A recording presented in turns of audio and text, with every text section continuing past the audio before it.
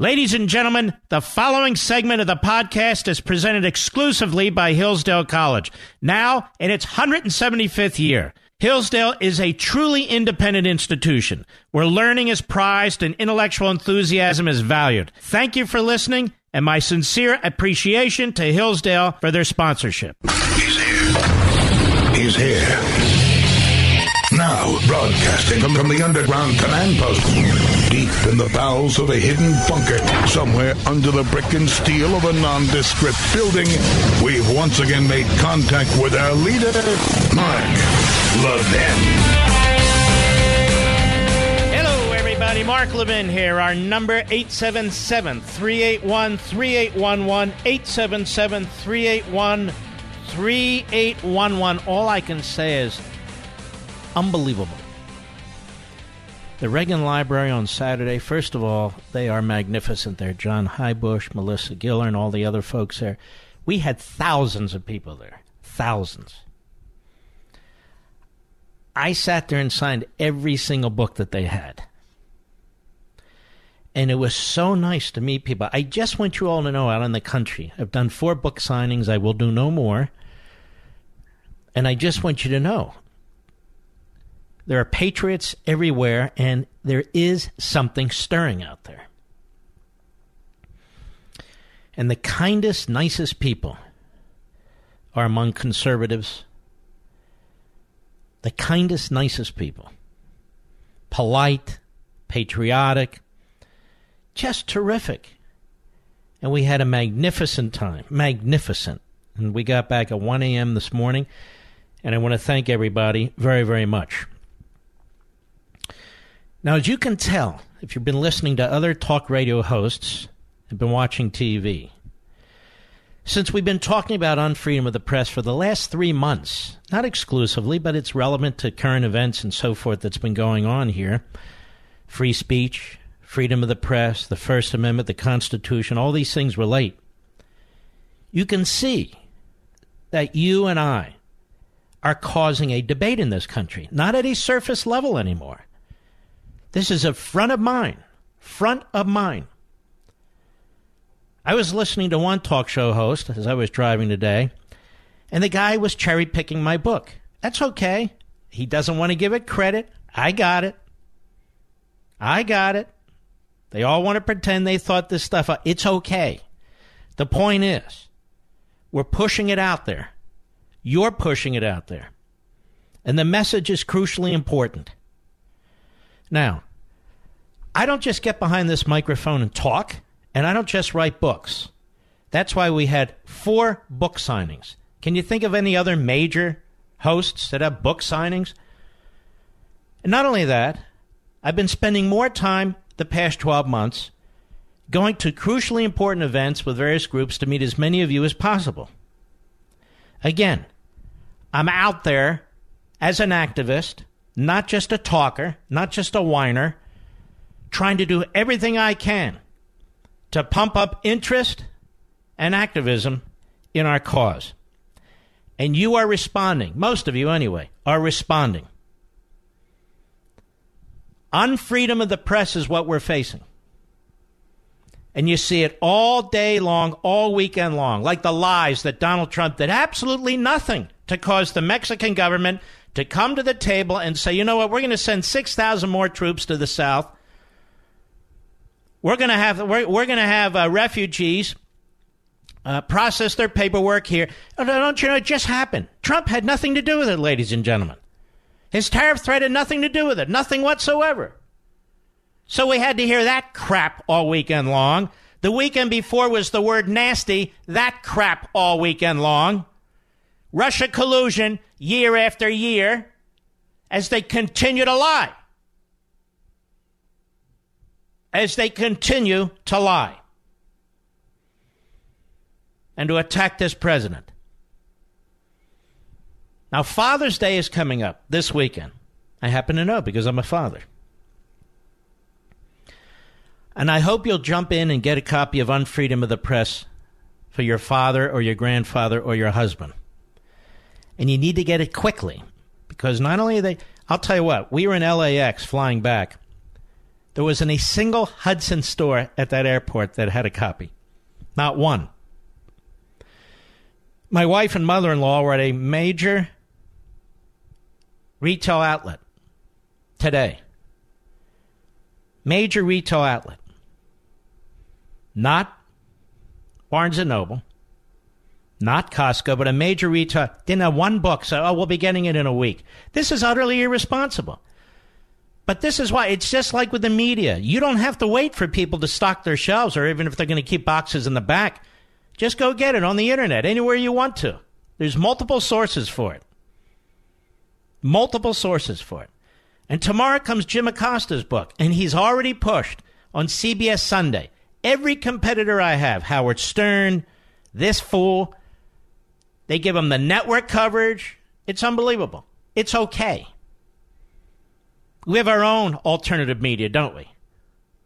Our own alternative media. Now, I want to get into a number of issues here. Oh, and by the way, Premier Collectibles, I don't know their website, and I really shouldn't give it out anyway. They only have 300 signed copies left. I've kept this kind of hush-hush because people have been buying there anyway. Only 300 left. So they're going to sell out now that I said it, because you'll Google it and you'll find it. But the key isn't that I signed the book. The key is that you read what's between the covers of the book. And if you read the comments on Amazon.com, I keep pointing you in that direction. It is stunning that 98% of over 1,000 reviews give it 5-star. I've never had a book like that, not even Liberty and Tyranny. Could you imagine if all of talk radio got behind this book? Could you imagine if some of the bigger shows on Fox got behind this book? Could you imagine if we had network coverage and all the rest of it? Be amazing. But we don't need it because you're the pamphleteers. You're the Thomas Paines. And I'm telling you that something is stirring out there. It's you. You're stirring out there. I've got a number of things I want to talk about. John Dean's testimony, we'll get to that, but I'll give you my angle on it, not the usual superficial approach you've probably been hearing all day. And there's other things going on with immigration here that are absolutely outrageous. How the fifth column within our own country really does want to destroy this society and this culture. It's really disgusting, absolutely disgusting, what people are doing in our country, in the media, in government, in politics. It's really grotesque. But before we do that, I want to read you a little piece at National Review, which, by the way, hasn't reviewed the book either, but that's all right. National Review. Koch network willing to back Democrat candidates in 2020. Americans for Prosperity, AFP. The political arm of the billionaire Koch brothers' sprawling influence network, which has traditionally confined its support to Republicans, plans to pursue a, quote, bipartisan approach, unquote, when determining which candidates to back in the 2020 election cycle. In a memo distributed to employees Thursday and obtained by CNBC, AFP CEO Emily Seidel announced that the group will evaluate candidates entirely based on their support for its preferred policies without respect to party affiliation. Now, and I happen to think that's very wise to look at candidates based on their positions. But that's not why I'm reading this to you. AFP or AFP Action, the group's super PAC, will be ready to engage contested U.S. Senate, U.S. House, and state-level primary races, including Republican, Democrat, Independent, or otherwise, to support sitting legislators who lead by uniting with others to pass principled policy and get things done, Seidel's memo said. The Koch network, collectively referred to as Stand Together, has struggled to find a political home since President Trump took office. While the group did endorse the bipartisan criminal justice reform package signed last year, it has staunchly opposed the administration's restrictionist immigration preferences, especially its approach to the status of so-called dreamers, as well as the protectionist trade policies that have increasingly captivated the congressional Republicans. Let's just stop right there. So they embrace what is one of the more liberal policy objectives of this administration, which is the prison break reform. Okay, I got it. Understand. Moving on. But restrictionist immigration preferences? Since when is supporting existing immigration law that has very liberal standards when people get in line legally to come into the United States, 1 million a year? Since when is wanting to secure a nation's border, to vet the people who come in here, to stop them from using our services if they're not here legally? Since when is that a restrictionist immigration preference? Well, we're trying to uphold the rule of law. That's number one. Number two, when all of you folks supported AFP, Americans for Prosperity, as did I, did you know that they believed in giving citizenship to millions of people who are here illegally, including DACA? Did you know that? I didn't know that.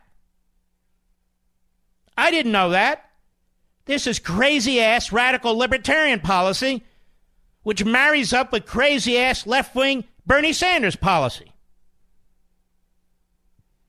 And as for protectionist trade policies, let me say this. I'm a free trader. You all know that. I don't hide my views. But it's different when you're dealing with China. And it's different when you're dealing with Mexico that will not help us secure our border. And now they will, they say. Not because it was happening for 3 or 4 months, but because this president put his foot down. If it is the position of the Koch brothers and Americans for Prosperity that we should have massive amnesty, if it is the position of the Koch brothers and Americans for Prosperity that China is not an enemy, that they can continue to steal our technology, and therefore we should continue to trade with them like they're Canada, then this is very, very important to know, because I will never support them, and neither should anybody else. If this is their position, this is my position. And you can disagree with this president, as I do on a number of issues. I don't favor tariffs against our allies, as a matter of fact. The president knows exactly what I think, but he's elected president. I'm not. But he's also being attacked by the radical Marxist left that does not believe in the Electoral College, that does not believe in securing the border, that is undermining our military, that is undermining law enforcement, that rejects capitalism, that says all debt for college loans should be wiped away, that all college should be free, that there should be a wealth tax, a 70 to 90% marginal rate tax. If you can't get it between your ears, what we're up against here, then the hell with you. Bipartisanship? How do you have bipartisanship with Chuck Schumer? How do you have bipartisanship with Nancy Pelosi? 30 so-called moderate Democrats were just elected this time around, weren't they? And what happened? They all voted for Nancy Pelosi to be the speaker. Down the line, they vote with Nancy Pelosi because they're not moderates. They're liars. How do you expect to build a conservative movement back up again? How do you expect to give core principles back to a weak Republican Party led by Mitch McConnell, who's so busy handing out grants in Kentucky, he's not paying attention to the dead in this nation? But they like Mitch McConnell. They like Mitch McConnell. Since when did AFB throw in with the U.S. Chamber of Crony Capitalism? Since when did AFP throw in with Bernie Sanders when it comes to securing the border? Since when do they throw in with Mitch McConnell when it comes to spending? The only thing that stands between the left and us right now is the President of the United States. Not the House, not the Senate Republicans. And sometimes you have to take the bad and the ugly with the good. And there's a lot more good than bad and ugly. And it's unfortunate that the same organization and these same billionaires didn't support Donald Trump in the last election. No, they didn't. They sat it out. You sit it out, and so it needs to be said. while the Democrats are bringing John Dean in front of a Judiciary Committee. Because there's not a dime's worth of difference between the media and the Democrats. When the Democrats are trying to unconstitutionally remove a president of the United States from office, you're going to go bipartisan? Bipartisan with whom? Tell me. Who in the Democrat leadership? Who among the committee chairmen? The instincts are all wrong. The approach is all wrong. My advice, you decide. Millionaires and billionaires, and we, the rest of us alike, who you're going to support. You don't need to funnel your money through the Koch brothers. You don't need to funnel your money through Americans for Prosperity. And I know people who've worked there. My wife worked there once at a fairly senior level. Everything was copacetic. Everything's nice. This has nothing to do with that. I speak for myself. But this is appalling. Appalling. Save your money. You decide who you want to donate to. You decide. Trump is that bad? Really? Seriously? I'll be right back. Mark Levin.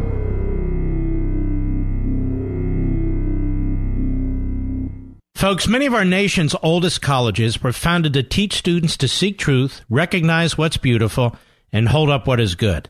But sadly, many have lost their way. Locked in the grip of political correctness, they no longer allow free and open discourse, and instead peddle their moral and cultural relativism. Thankfully, there's Hillsdale College. Since its founding in 1844, Hillsdale has remained true to its original mission, to provide sound learning of the kind essential to preserving civil and religious liberty and intelligent piety.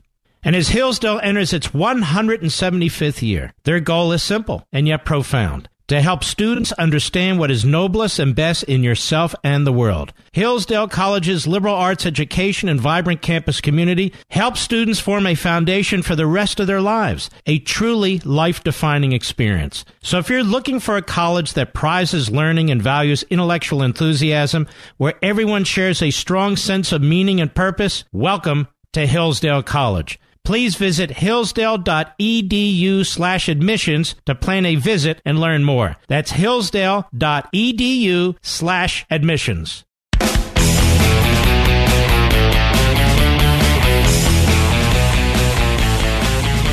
I think the Koch brothers and AFP have let down tens of thousands of people over the years who have supported them, as have I.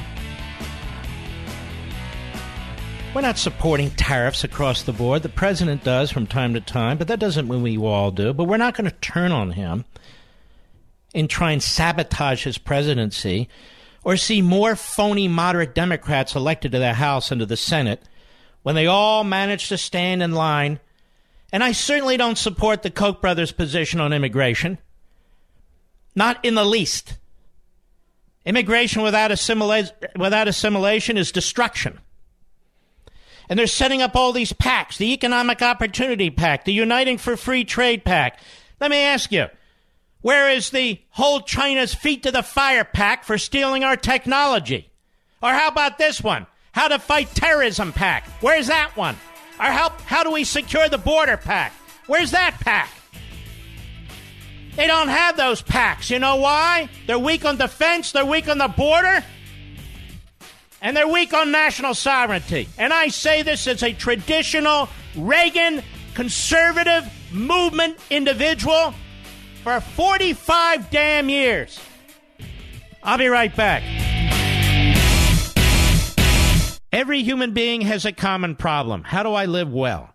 Our happiness and well-being depends on how we answer that question. Hillsdale College President Larry Arnn argues that the best book ever written on this subject is Aristotle's Nicomachean Ethics. And a new free online course from Hillsdale College shares Aristotle's teachings that will help you lead the most complete, happy life possible.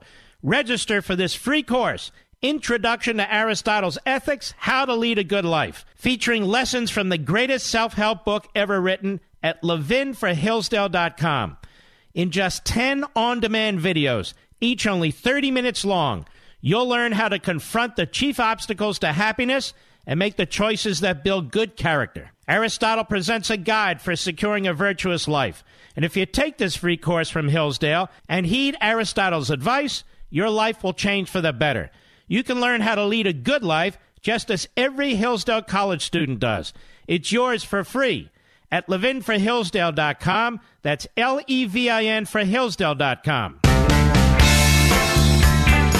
Mark Levin, the great one. The great one, Mark Levin. Dial in now, 877-381-3811. I don't enjoy this. I don't enjoy it at all. But you know what? If we have a couple of billionaires who are going to move their resources in a way that you're going to be confronting them, okay, fine. You want war? Then war it is. Now, I would encourage all you thousands and thousands of activists in states who are lined up with AFP to join the Tea Party movement in your state and or to join the Article 5 Convention of States movement in your state. I don't believe the Koch brothers support that either. So we can keep playing games.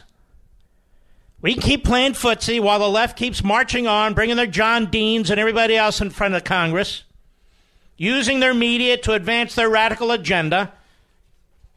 But count me out. I didn't need the Koch brothers when I was 13 years old and got involved in politics. I didn't need them in 76 when I backed Reagan, in 80 when I backed Reagan. The past presidential primary when I backed Cruz, and then in the general when I backed Trump. I didn't need them then, and I don't need them now. And neither do you. We'll decide for ourselves who we support. We'll decide for ourselves. And no, I don't support open borders. And no, I don't want prisoners out of prison. And yes, I support a strong military. And yes, I support the cops. Wow, how radical of me. How radical. And for those in my business, whether it's TV broadcasting or radio broadcasting, while you sit there and lament the fact that there aren't enough activists on our side, why don't you come and get some dirt under your nails? Why don't you meet the people? Why don't you talk to the people? Why don't you get involved at the grassroots level like I do? Well, maybe they're just too busy. Yeah, I'm fired up. We had a great weekend at the Reagan Library. We had a great weekend before at Tyson's Corner Barnes & Noble. We had a great weekend before that at Bookends and Book Review. Thousands and thousands. You're the ones who invigorate me. You're the ones who motivate me. That's why I go out there to see you and these various functions. I joke about, hiding in my basement. I really don't. I really don't. Well, the Mexicans just decided all on their own, the Mexican government, that is all on its own to start securing its border. You believe this crap? All weekend long. And then we get the tough questioners, the unfair and unbalanced questioners. Mr. So-and-so from the Trump administration, even the Mexican government says, they quote the Mexican government. They quote the Mexican government? So they sent 6,000 more troops to the southern border because that was always in the plans? I don't know. I didn't read that in the New York Times 3 months ago. Did you? No. I saw their anti-Semitic cartoons. That's what I saw. I didn't read that in the New York Times. Did you? But it's nice to know that the media in this country now support securing the border in Mexico. That's great. I had no idea. Did you? No, you didn't. None of us did. I'm going to tell you the kind of crap you get from the media in our country. Remember, there's a difference between them and a free press.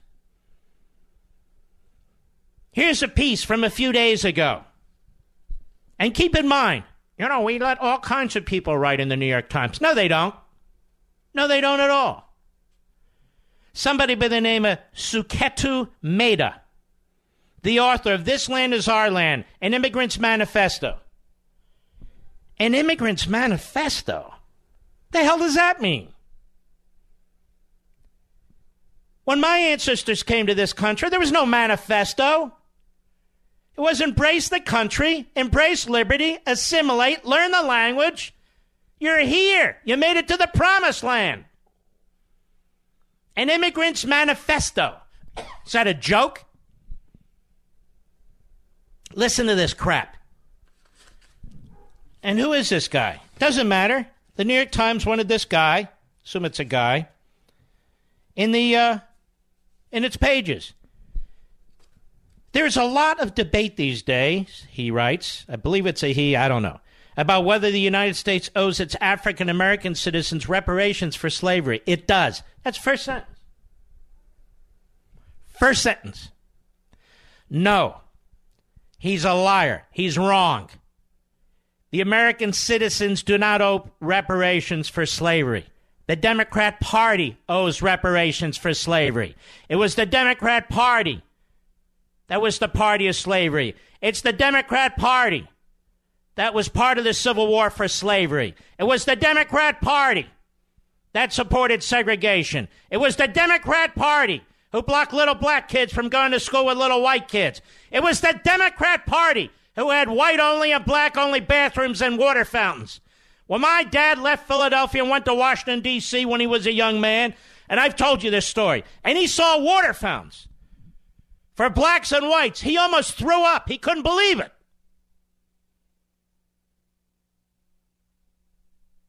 Why is it that the people who are responsible for slavery, the people who are responsible for segregation, the people who are responsible for Jim Crow, if we're going to play this way about reparations, why isn't it that they don't pay reparations? And I've said this quite seriously. It is the Democrat Party, if there are reparations to be paid, that owes reparations. Who do you think were on those battlefields? In Gettysburg, in Vicksburg, in Richmond, in Chancellorsville, murdered by the tens of thousands, or killed by the tens of thousands. Their families should pay reparations? The families of the men who fought in the Civil War should pay reparations? No, I don't think so. The people who are newly into this country should pay reparations? The people who came into this country after slavery should pay reparations? No, I don't think so. The country doesn't owe reparations. The Democrat Party owes reparations. And I am quite serious about this. Because these proposals keep coming from the hard left and the Democrat Party. They want to feel good about themselves. They want to distance themselves. No. Anyway, this clown goes on. But there's a far bigger bill that the United States and Europe have run up. What they owe to the other countries for their colonial adventures, for the wars they imposed on them, for the inequality they have built into the world order, for the excess carbon they have dumped into the atmosphere. Now, this is how Marxism works, ladies and gentlemen. This is what goes on in classrooms across this country. This is what goes on in colleges and universities in this country.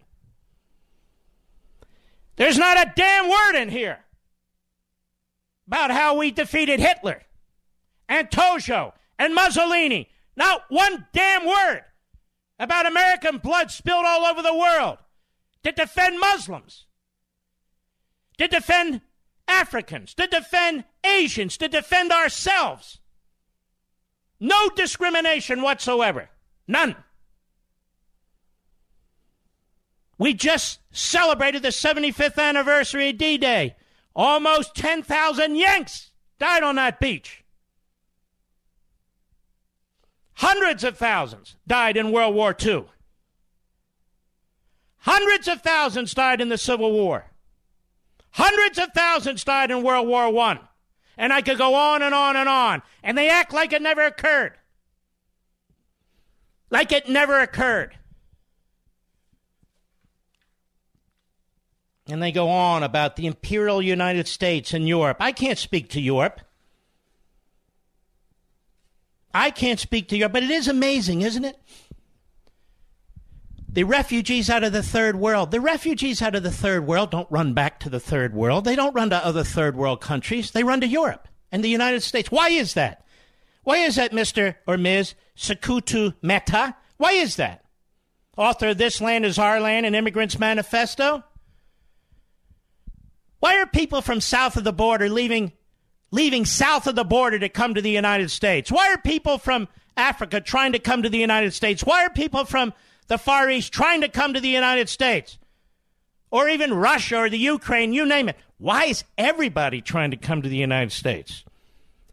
Apparently the planes and the boats and the caravans only go in one direction, into the United States. And yet there's the New York Times,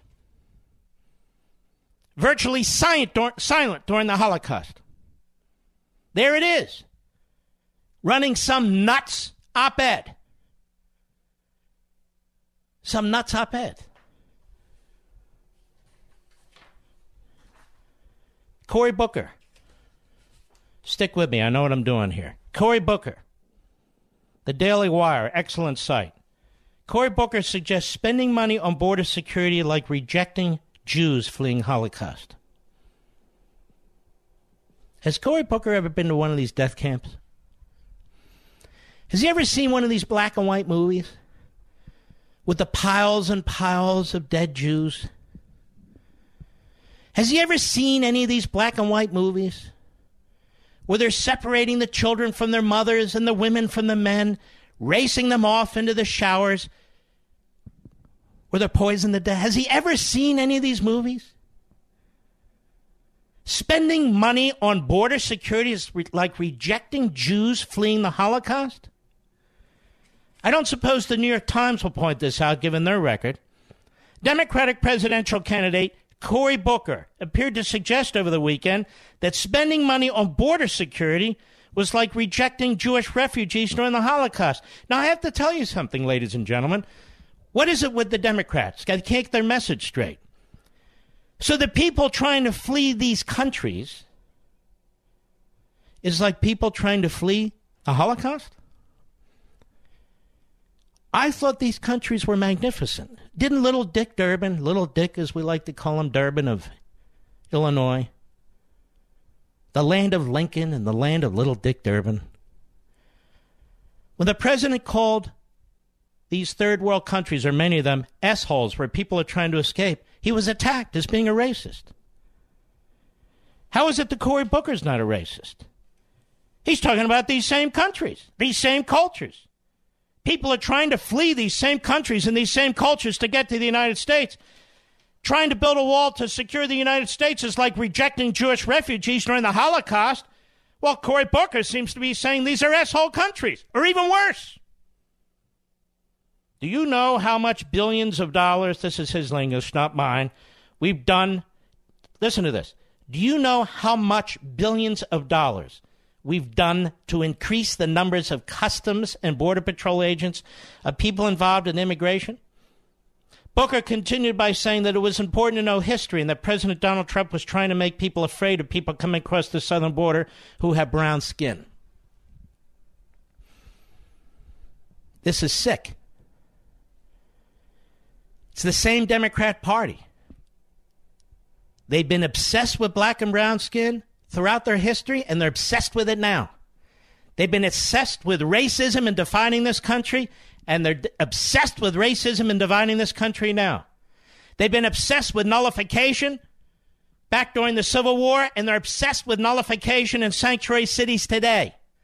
In so many ways, they haven't changed. They still hate America and all it stands for. There's Cory Booker. A very sick man, in my humble opinion. We'll be right back. Mark Levin.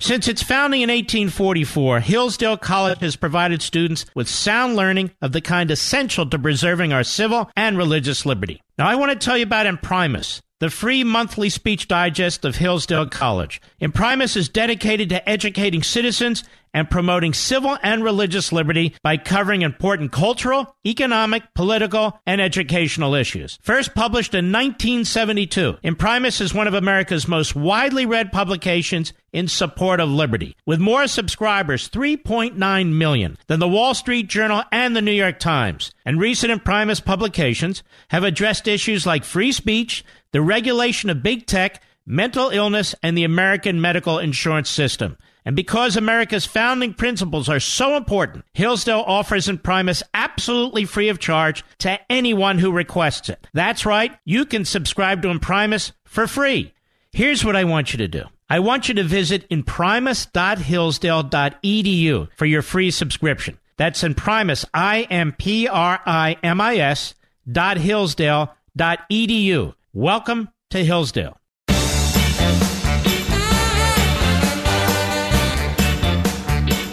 Lot to cover today, so we're moving fast. But this audience, unlike most, can keep up because you're brilliant and you're committed. Why was John Dean testifying today? I'll get to him next hour. Why was he testifying today? Well, there's a lot of reasons. Number one, they don't have any witnesses to anything. There's no witnesses to any crime. They don't have any witnesses to Russian collusion, do they? Not one damn witness to Russian collusion.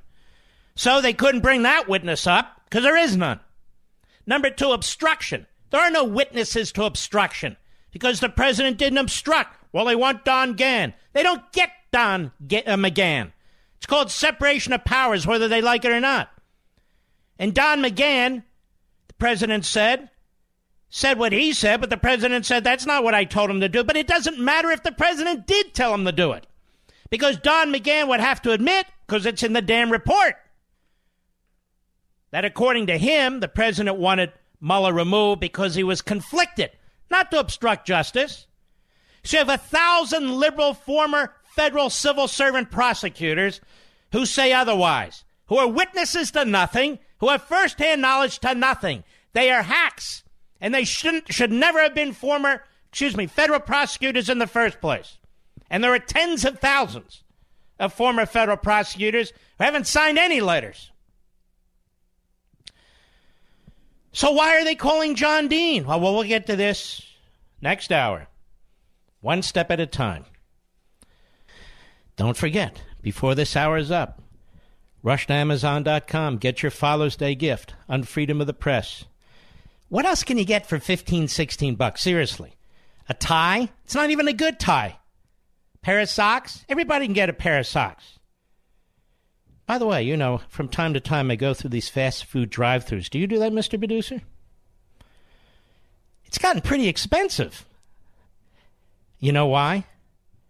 All these minimum wage policies, Obamacare, they never talk about that. People who are on the poor side of the economic scale used to be able to get a couple hamburgers, fries, a soda, something like that for under $5. It's very hard to do that now. And you can thank your local government, state government, and the federal government. You've got Obamacare. You've got massive increases in the minimum wage. You've got all kinds of stuff going on now that make things more and more expensive. But don't worry. Everybody's worried about securing the border, you see. That'll drive up prices. But not internally, where we drive up prices left and right. It cracks me up to hear the same leftists say, the tariffs on Mexico, if we did that, would drive the price up. And by the way, I agree with them on that. Although in this instance, I agree with the president. But that said, are these the same people who want 70 and 90% tax rates? Who want to tax your wealth? Yeah, I think they are. I'll be right back.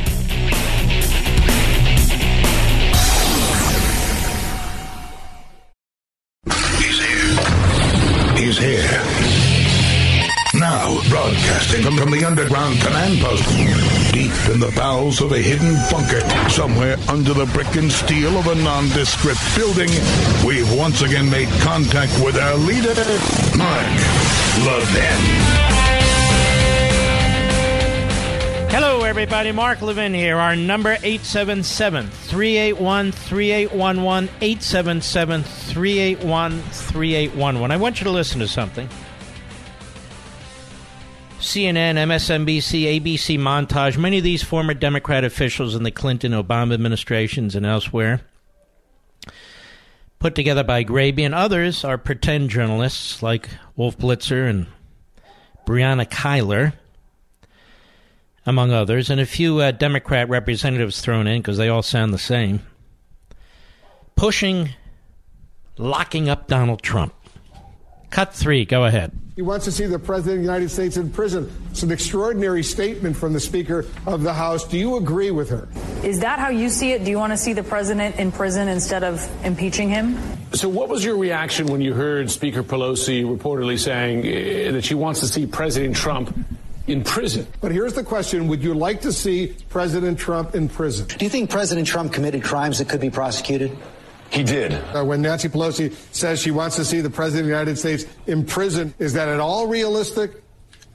You know, I think it could be realistic. No one is above the law, and that includes President Trump. If it determines that we lead to impeachment or if he ends up in jail, so be it. Now, Bob Mueller almost said that he should be in jail. If you become president in 2020, would you want your Justice Department to pursue charges against President Trump? Do you want to see President Trump in prison? Well, let me press you, Congressman. Do you want to see the President of the United States in jail?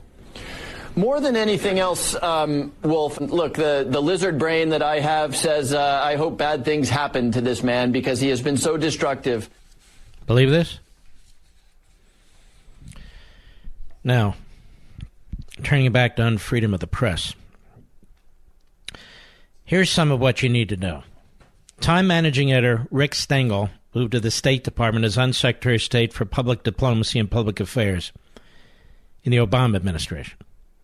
Douglas France, who wrote for the New York Times and the Los Angeles Times, was an Assistant Secretary of State for Public Affairs in the Obama administration. Boston Globe online politics editor Glenn Johnson was a senior advisor at the State Department in the Obama administration. Washington Post writer Stephen Barr moved to the Labor Department as Senior Managing Director of the Office of Public Affairs in the Obama administration.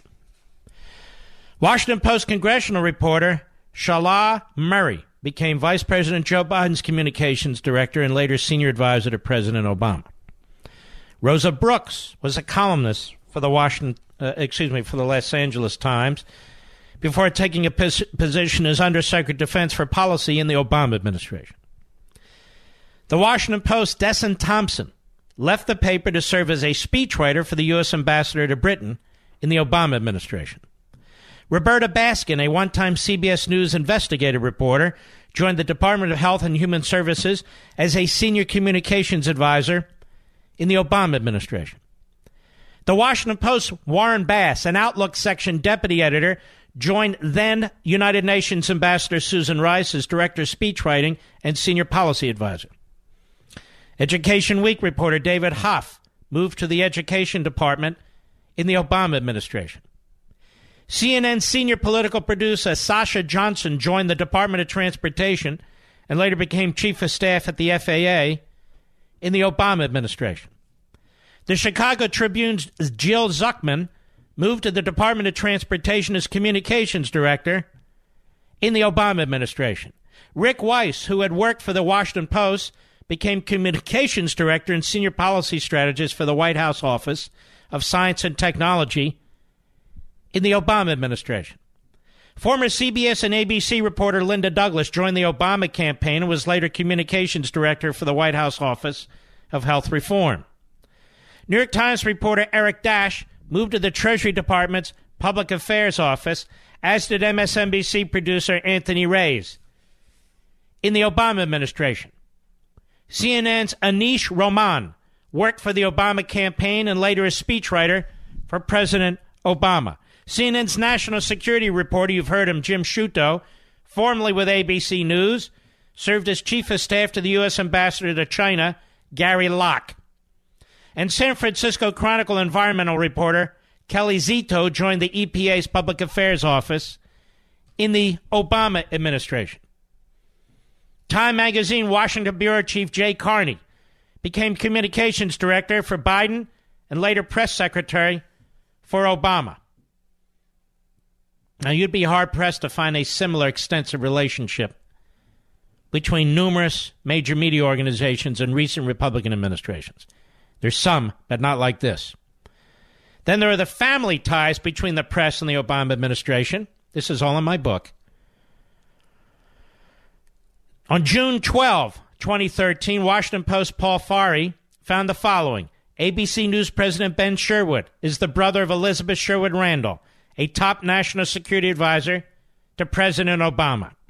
His counterpart at CBS, News Division President David Rhodes, is the brother of Benjamin Rhodes, Deputy National Security Advisor for Strategic Communications, the Obama administration. CNN's Deputy Washington Bureau Chief, Virginia Mosley, is married to Tom Nides, formerly Deputy Secretary of State under the Hillary Rodham Clinton Secretary of State when she was Secretary of State in the Obama administration. White House Press Secretary Jay Carney's wife is Claire Shipman, a veteran reporter for ABC. And National Public Radio's White House correspondent Ari Shapiro is married to a lawyer, Michael Gottlieb, who joined the White House counsel's office in the Obama administration. Vice President Biden's one-time communications director, Shalom Murray, is married to Neil King, one of the Wall Street Journal's top political reporters. And here's some more. MSNBC's Chris Matthews previously worked for, among others, President Jimmy Carter and Democratic House Speaker Tip O'Neill. CNN's Chris Cuomo, of course, is brother to New York's Democratic Governor Andrew Cuomo. CNN's Jake Tapper worked for Democratic Congresswoman Marjorie Margolis-Mezvinsky and Handgun Control Inc. ABC's Cokie Roberts' father was Hale Boggs, the House Democratic Majority Leader. And, of course, ABC's George Stephanopoulos worked for President Bill Clinton. And there's more. Does this help give you a drift, Mr. Producer? That's just 2 or 3 pages out of Unfreedom of the Press. This is why they won't talk about it, but you need to read it. And this is why whatever Trump does is unacceptable. It's unacceptable to these people. We'll get to John Dean. He's sitting there like a flounder on the coast. Don't worry. We'll pick him up in a moment. But Jim Acosta has a book coming out tomorrow. It's called Enemy of the People. And as we posted, because others smarter than I pointed it out, when you look at the binding of the book, the cover of the book, it says, Enemy of the People, Jim Acosta. Because Jim Acosta and his publisher were too stupid to understand what's on the binder. But we understand what's on the binder. We know why the president calls Jim Acosta Enemy of the People. Because Jim Acosta is a showboat, and Jim Acosta is making it more and more difficult for the American people to know what's going on. Because he pushes his ideology in order to promote himself and make a buck. Yes, I make money too, but that's not the point. I'm not a reporter. I don't get to do press conferences. I don't get to do all that. No, I have an audience because I've earned an audience. You come and listen to this program. It's called The Mark Levin Show. He goes to a presidential press conference. That's the presidency of Donald Trump, and he uses the occasion to try and score points. Well, then he's not a journalist. Now, he's interviewed because CNN's pushing him in his book, and CBS is pushing him in his book, and the comedians, the lounge acts, the late night on TV, which really have very little ratings, they're pushing his book. Same crowd that was pushing Howard Stern's book, same crowd that's always pushing the phony books like Michael Wolff. Well, they're at it again. So I want you to listen to a tough questions asked by Brian Stelter, who, of course, is a reprobate, of Jim Acosta, a fellow reprobate. Cut 6, go. Do you have any regrets? Do I have any regrets? You know, I wish at times that the press had been a bit more in solidarity with one another and standing up to this White House and saying, listen, you know, the president can't call us the enemy of the people. We're not going to go along with that. And I think we've missed some opportunities. I don't know what that means. We're not going to go along with that. What are you going to do? You're going to have a sit-in? You're going to throw tomatoes? You're not going to go along with that? This is the most hostile press a president has ever faced, even more than Nixon. I've never seen anything like it. And part of the reason is there's more press than there ever has been. But what do you mean you're not going to go along with it? You're actually so stupid, Jim Acosta, and your book is such a fraud. It's a self-serving drama. It's such a fraud, which is one of the reasons, not because of you, but for the American people. I have an entire chapter going through the history of the press. Not all the history, because I'm not writing a history book, but the history of the press. And among other things, I point out what other presidents have done to the media. This president has done nothing. He pulled your ticket for two reasons. Number one, you were disrupting the ability of the other press and the president to communicate with the American people. That's the purpose of a press conference. Number two, CNN had like a half a dozen other people there with press passes. It's not as if CNN is banned or anything like that. But what you'll know, folks, he won't know and he won't care. But what you'll know is that this president has been extremely passive in his treatment of the media. He's constantly available to them. He's constantly speaking to them when he walks out and is going to take the helicopter or going to take his car somewhere. They're constantly screaming questions at him. Obama, he'd have like a press conference once a month, and you get 3 questions in because he would filibuster, and you dare not interrupt him. Better not interrupt him. And if you did, the other press would attack you. We, the American people, we see this. But there's no Sedition Act like there was under Adams or Wilson, where those presidents put journalists in prison or shut down newspapers. This president hasn't issued an order, as Lincoln did, giving power to his Secretary of War to shut down newspapers and imprison journalists, which he did.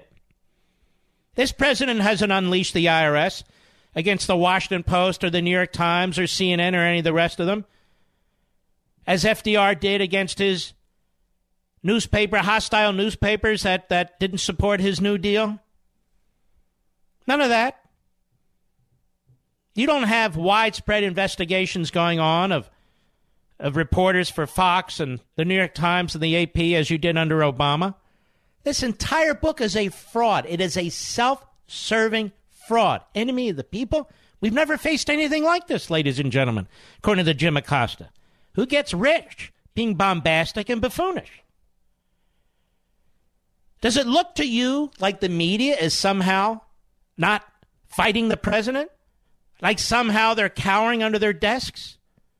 It doesn't look that way to me. Does it look that way to you? This is another manufactured event. His book is a manufactured event. It's not history. He creates the events that he writes about. Go ahead. Here and there to challenge that. I will say one of the things that I'm most grateful for during this experience is how just about every news organization in Washington and here in New York stood behind us here at CNN when they took away my press pass. Yeah, no. So one of the things he's proudest of is himself. I'm telling you, this guy's got a head that is he's proud of himself that these news organizations circled their wagons around him. Are you surprised, ladies and gentlemen? We talked about it at the time, what a joke this is. That the Democratic Party press and other press organizations that should know better circled the wagon around this guy who was literally disrupting a presidential news conference as if he was a protester.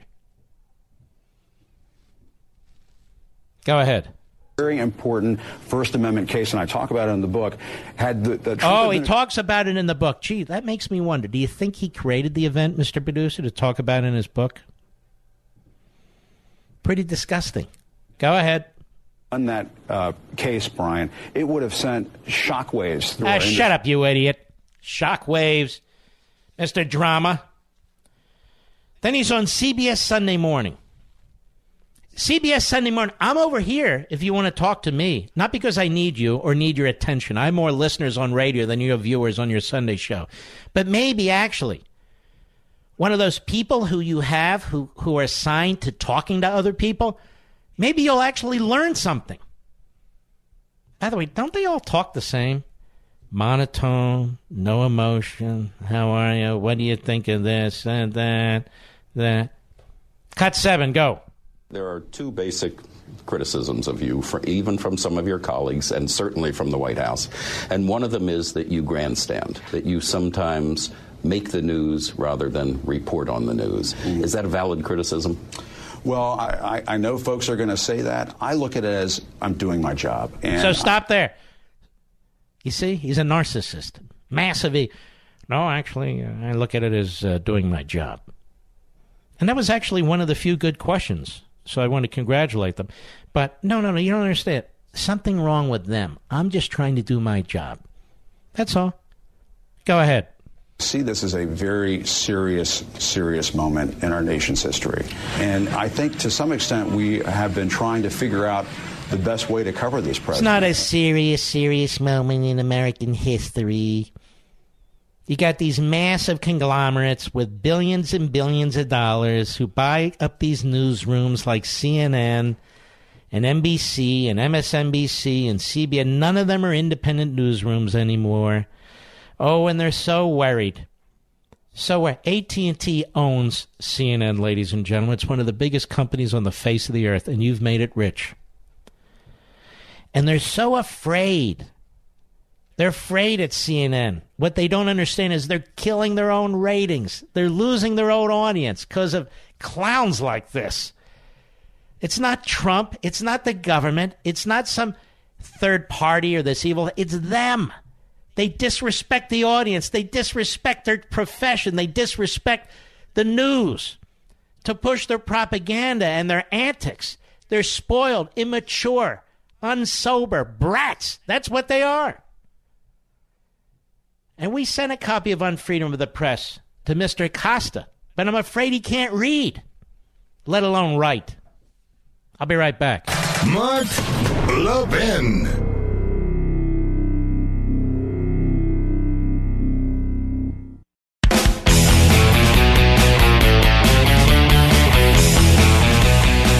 Now, during the course of this interview, either Acosta or Chip Reed of the New York Times, I think, or CBS, he reveals that he needs protection because of death threats from white supremacists, Klansmen, neo-Nazis.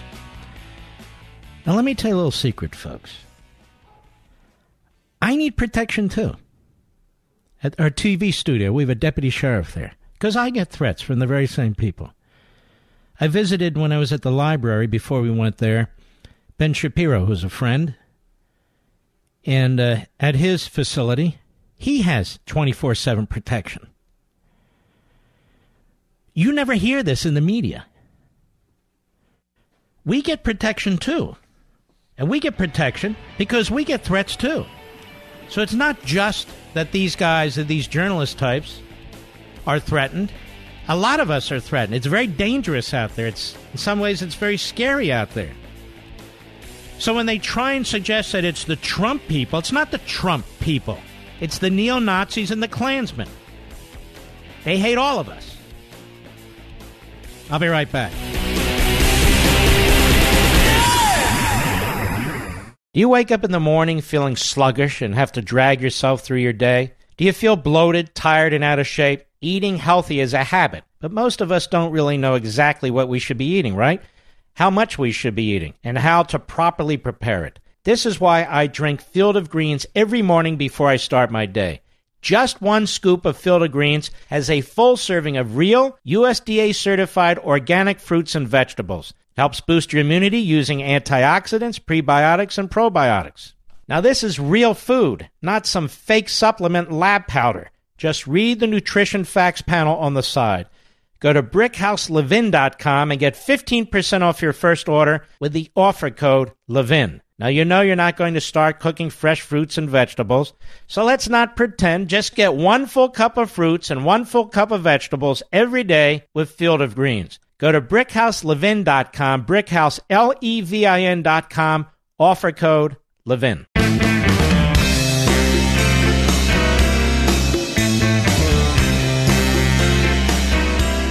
Mark Levin.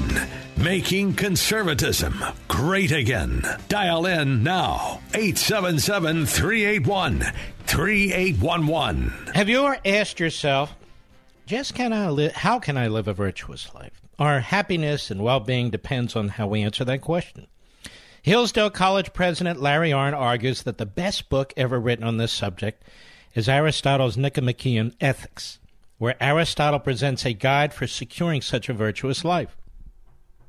In just 10 on-demand videos, each only 30 minutes long, and you watch them at your leisure, you'll learn how to confront the primary obstacles to happiness, make the choices that good character can build. Now, this new free online course from Hillsdale College shares Aristotle's teachings with you, and it can help you lead the most complete, happy life possible. Register for this free course, Introduction to Aristotle's Ethics, How to Lead a Good Life, featuring lessons from the greatest self-help book ever written at levinforhillsdale.com. Now, if you take this free course from Hillsdale and heed Aristotle's advice, your life will change for the better. You can learn how to lead a good life just as every Hillsdale College student has done. It's yours for free at levinforhillsdale.com, Levin for Hillsdale.com. Man, I've got so much. I've been grinding my teeth all weekend to get to you folks. All right, let's take a few calls here. Why don't we do that? Lynn, San Jose, California, the great KSFO. Go. Thank you for taking my call. I just had a couple of comments. One about Jim Acosta. He's such a jackass and so disrespectful to our president. And Pelosi, oh, my God. I just about died when I heard her say that the president should be in jail. Where is their respect? Where is their ethics? It's just so degrading. And being from California, it's insulting. But well, I think Pelosi has disrespect for all of us. She has disrespect for the Constitution, the rule of law. And as much as she tries to dress herself in it, we must reject it. We must call them out. I just want to thank you for inspiring all of us to stand up for what we believe in. Well, you're a sweetheart. Thank you, Lynn. I appreciate it. Let us go to John, San Bernardino, California, the great 870 The Answer, KRLA. Go. Hey, Mark. It was so great to see you yesterday. We were so, my wife and I were so excited to meet you. You know, she finally got to meet you and shake Wasn't your that hand. great? It was an honor. That was outstanding. Wow. And the people are just, they're fantastic people that are there. They're and you all came in your uniforms, I see here, right? Yes, sir. You were terrific. Yes, both sir. of you. We did that in honor of you, who is, in my opinion, the greatest living patriot on the face of the planet. And my wife agrees. And, since she started listening to you, all of the stuff that she learned from you, it's just unbelievable. Well, I want to thank you, John. And you can back me up. Was that not an unbelievable event and a wonderful patriotic crowd? It was outrageous, and all of the things that happened. We weren't able to get tickets, but at the last minute, they said, hey, they got a couple left. And then we went down to eat. You were sitting to our back, right behind us. Well, yeah. Well, I'm glad you got there. It was an honor to meet you, an honor to meet all those other folks. And God bless you. You take care of yourself. I'm telling you, folks, I wish all of you could have been there. It would have been outstanding, and you would see. And you would see.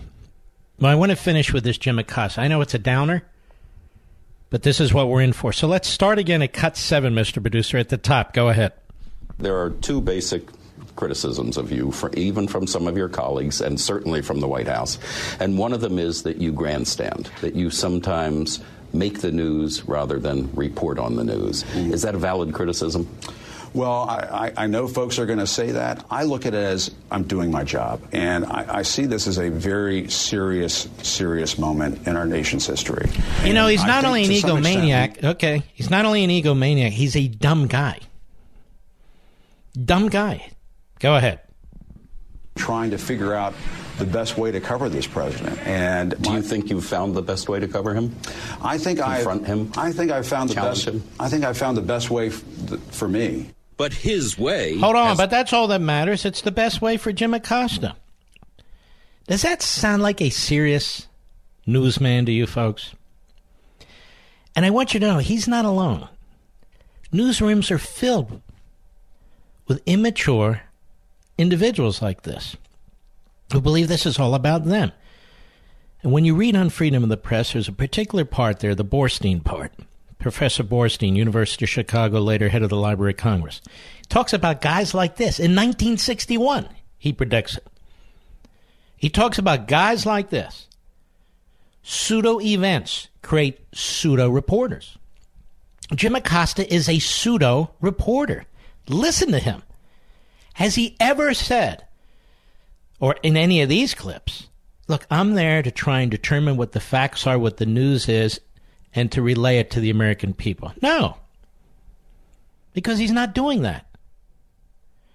And moreover, when he confronted the president, they talk about this was very critical to the First Amendment. He didn't even know what he was talking about, or he flat out lied. Those caravans coming, Mr. President, you know, they're not really, you know, you demonize them. We don't have a crisis on the border. He should have been fired. He hadn't been to the border at that point. And obviously we have a catastrophe on the border. They missed it. Actually, they didn't miss it. They covered it up. Just like the New York Times covered up history. Just like many of these newspapers cover up history. They didn't want you to see it. Go ahead. Only brought attention to himself, but to his network. And so they go on there to show that there were threats against CNN, which there were. But what does that have to do with Trump and his supporters? Absolutely nothing. CNN puts this guy out there. This guy decides how he's going to conduct himself. There are all kinds of nuts out in the world. As I say, I get threats. Others get threats. He's not the only one. It doesn't make it good. They're terrible. But the point is, it's his conduct that draws attention to himself. It's what the president's supposed to do. He's the president of the United States. It's called a presidential press conference, not Jim Acosta's press conference and not CNN's press conference. So this isn't a man who stands on the shoulders of the Patriot Press. This isn't a man who's promoting freedom of the press. This is a man who's promoting himself and an agenda. Let's go to Bill, Quincy, Illinois. How are you listening to us, sir? Hello, Mark. Thanks for carrying the fight for us every day. Well, thank you. How are you listening to the program? I don't see it on the screen. I'm listening on the radio, on the car radio. Yeah, what station? It's 930 in Quincy. We want to give everybody their due, call out. Go right ahead. Yes. My point was I was listening to your cuts of Acosta, and one cut he was talking about he didn't feel that the press was kind of working together, fighting for him. And in the very next cut, he was proud that the press was helping him. So which is it? You caught him. Good for you. I'll tell you what, I'm going to send you a signed copy of On Freedom of the Press. If you already have a copy, keep the signed one and give the other one away, because I really want to push this out as our new pamphlet. So thank you, Bill. Do not hang up. That's the great WTAD in Quincy, Illinois.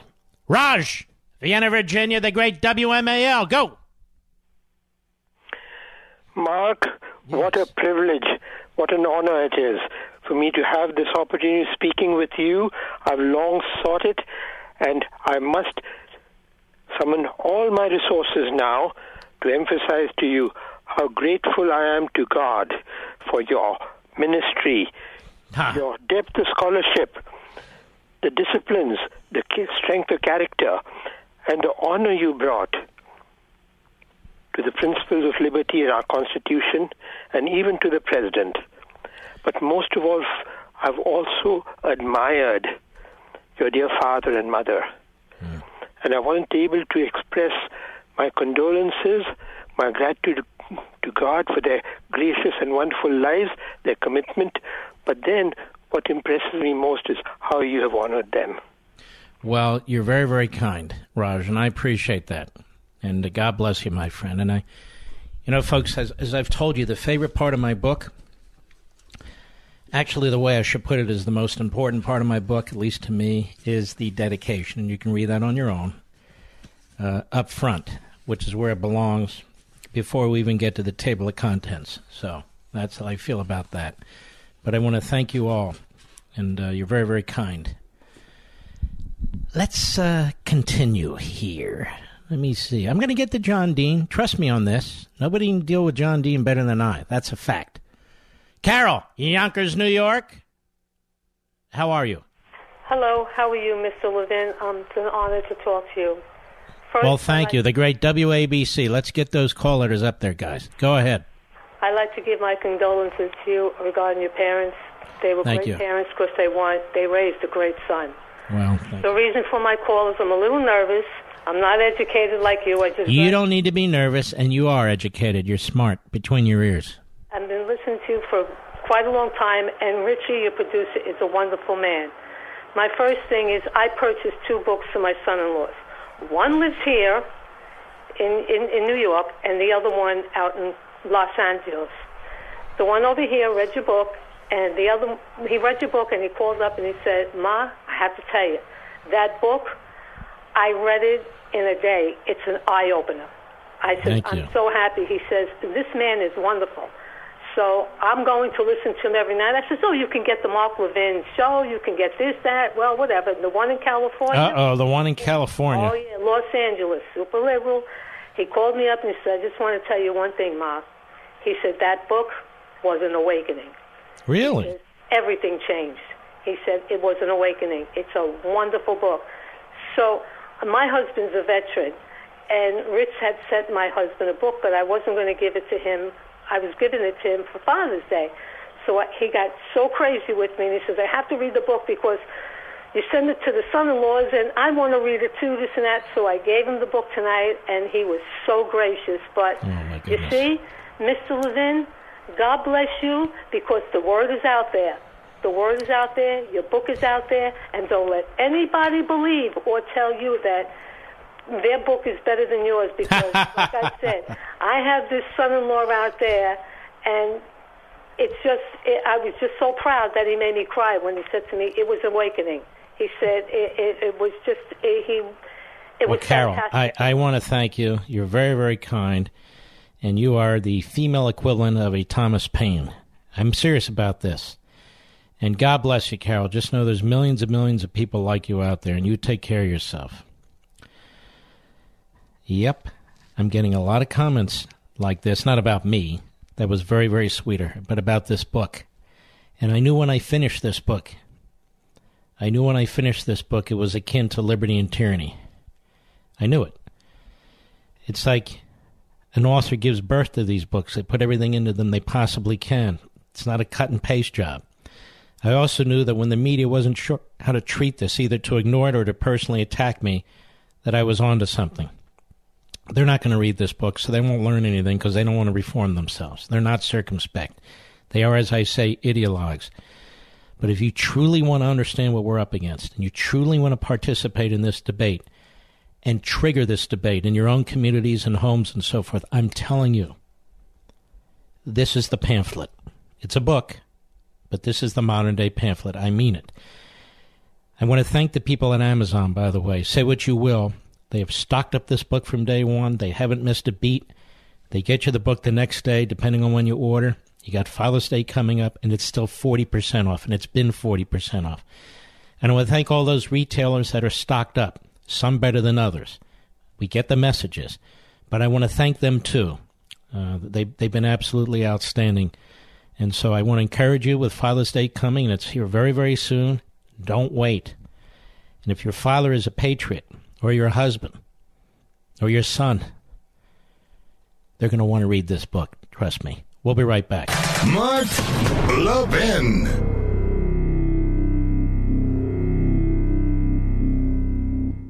With a daily fake news dump pouring through your TV, mobile phones, and computers, you may have missed some real news like the recent study in the journal Cell Metabolism. Scientists suspected a correlation between growing rates of obesity and processed foods, but what this study discovered was that these foods also appear to lead people to overeat. Here's the bottom line. You need fresh fruits and vegetables in your diet, which is why I recommend that you start taking Field of Greens by Brickhouse Nutrition. Just one scoop of Field of Greens has a full serving of real USDA-certified organic fruits and vegetables. It helps boost your immunity using antioxidants, prebiotics, and probiotics. This is real food, not some fake supplement lab powder. Just read the nutrition facts panel on the side. Go to BrickhouseLevin.com, that's BrickhouseLevin.com, and you'll get 15% off your first order with the offer code LEVIN. You know you're not going to start cooking fresh fruits and vegetables, so let's not pretend. Just get 1 full cup of fruits and 1 full cup of vegetables every day with Field of Greens. Go to BrickhouseLevin.com, BrickhouseLevin.com, offer code Levin.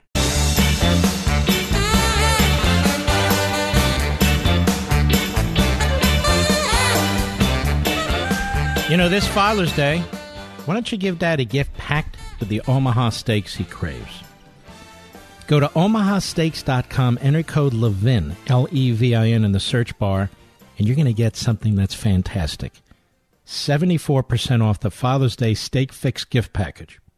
That's a $235 value, now only $59.99. Now, what's in this package?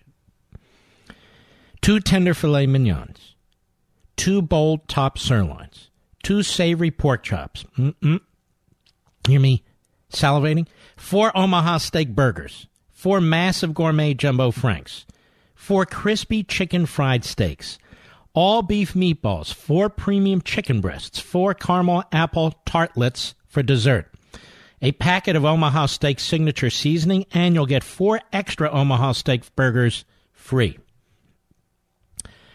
Now, giving this amazing package as a gift for Dad or stock up for incredible summer grilling, only it's 74% off, $59.99, a $235 value. Again, order now. You can get this exclusive Omaha Steaks Father's Day Steak Fix package. It's a value $235, just $59.99. Just go to omahasteaks.com. Make sure you type in my last name in the search bar. Code, that's Levin, L-E-V-I-N, so you can get this special deal. Don't wait, because the offer ends soon, because Father's Day is almost here, and they're not going to offer this beyond much the next few days.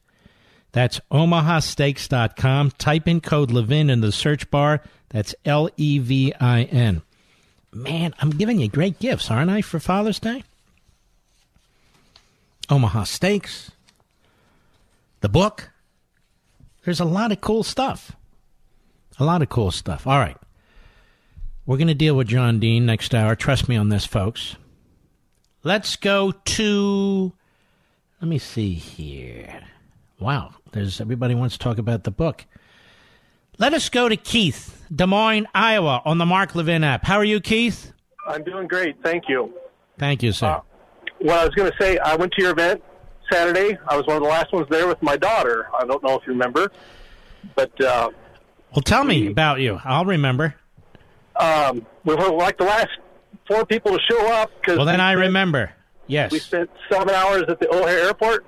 We got done with your event and flew home so we can get back to the fields here in Iowa. So I just want to tell you that it was a great event, and also about your book and the Unfreedom of the Press. It's contagious what goes on, even in these small-town newspapers. It's really contagious. They see what goes on, and they learn from it, and they treat – I'm on the school board here, and they treat us unruly. They're just out of control, and I just wanted to let you know that it's filtering down. It's kind of scary. First of all, it's incredible that you did this, that you flew in from Iowa, went to the Reagan Library, and I told them, I'm going to sit here till every book is signed. And you guys ran in near the end, as I recall. Yeah, and we just got there. I was more than happy to do it. And I want to thank you. That's a real honor. Yo. All right, my friend. God bless you. I'm telling you, folks, all over the country, that something is stirring. And you and I are going to continue to help stir it. We're going to put the word out, because the battle is not just between Republicans and Democrats and Trump against Democrats and Republicans. It is us against the radical Democrats, the Romney Republicans, and I hate to say it, but the modern mass media, who do not represent freedom of the press. I'll be back. You're not going to want to miss the last hour. We'll be right back.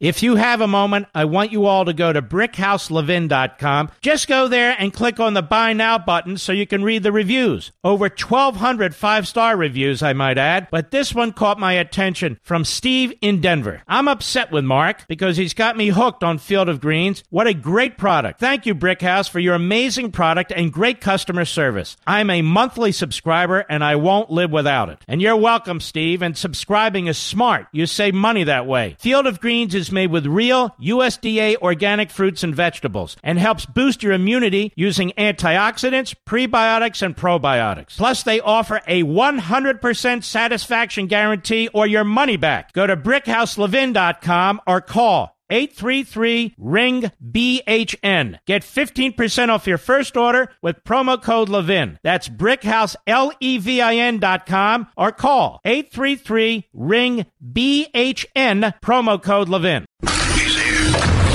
He's here. Now, broadcasting from the underground command post, deep in the bowels of a hidden bunker, somewhere under the brick and steel of a nondescript building, we've once again made contact with our leader, Mark Levin. Hello, everybody. Mark Levin here. Our number, 877-381-3811, 877-381-3811. Well, John Dean, this should tell you how unserious and fabricated this pre-impeachment impeachment stuff is. They don't have any serious witnesses to any crime. They don't have any serious witnesses to any crime, and neither did Bob Mueller. This whole thing is a fraud. This whole thing is a fraud. Here's John Dean at the hearing today. Now, John Dean lost his law license and went to prison for 3 or 4 months, as I recall, for obstructing justice. Why is he a paid commentator at CNN? Why?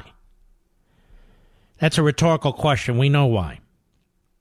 He doesn't bring any sense or objectivity, any newsworthiness. He is in himself, a manufactured event, a pseudo-event, and that's exactly what took place at the hearings today. They're trying to create the impression that this is Watergate. It's not Watergate. And let me make this comment for all the left-wing goons and mobsters out there and their little websites. Richard Nixon should never have been threatened with impeachment either. Why? Because Lyndon Johnson wasn't. And he was a crook. And he abused his office. And he abused the IRS, the FBI, and the CIA. So if Richard Nixon was going to face impeachment, how come Lyndon Johnson didn't? Or for that matter, Franklin Roosevelt, who used the IRS against newspapers and against his political opponents. How come he didn't face impeachment? So let's stop playing games here. Anyway, here's John Dean in part. Cut 12 at the hearing today. Go ahead. The last time I appeared before your committee was July 11, 1974. Wow. How impressive. How impressive. Very dramatic. You know, ladies, drama. It's so, oh my God, there's John Dean. Isn't he the clown on TV? Yes, he is. Isn't he the clown who lost his law license? Yes, he is. Is this the clown who pled guilty to obstruction? Yes. Isn't this the clown who went to federal prison for... Yes, he is. Oh, let's hear. By all means, let's hear what he has to say. Go ahead. During the impeachment inquiry of Richard Nixon, clearly I'm not here today as a fact witness. No, you're not. So what the hell are you doing there? You're not there as a fact witness. Go ahead. I accepted the invitation to come here today because I hope I can give a little historical perspective on the Mueller report. You really can't. You can't. We can all read the Mueller report. We all know what it says.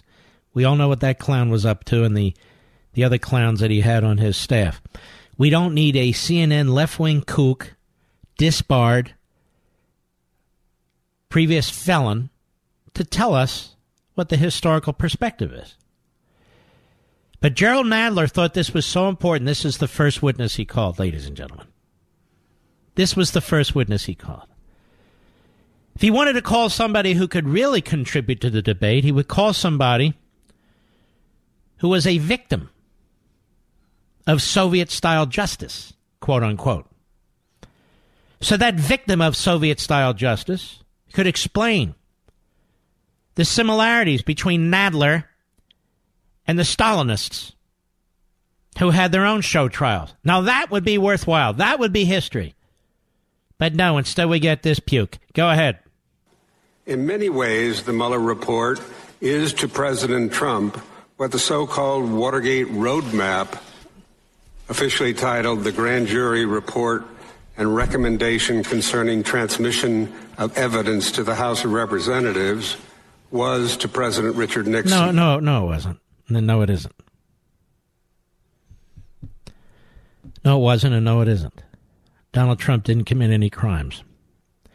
If Mueller thought he committed obstruction of justice, Mueller could have sent a note or some other form of communication to the Attorney General and say, please reconsider those memos that are almost half a century old and the Department of Justice's official position that you can't indict a sitting president. Unlike one of my friends who goes on TV and says he should have indicted and then the Attorney General could reverse course. That's not what the memos say, and that's not the policy of the Department of Justice. You cannot indict a sitting president. That's the policy. And he is, quote unquote, an inferior employee and he needs to follow the rules. That's the rule.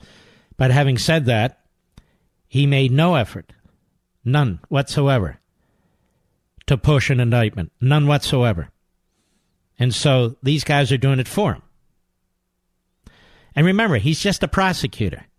That's all he is, Mueller. He's not a judge, not a jury. He's not Solomon. He's not Moses.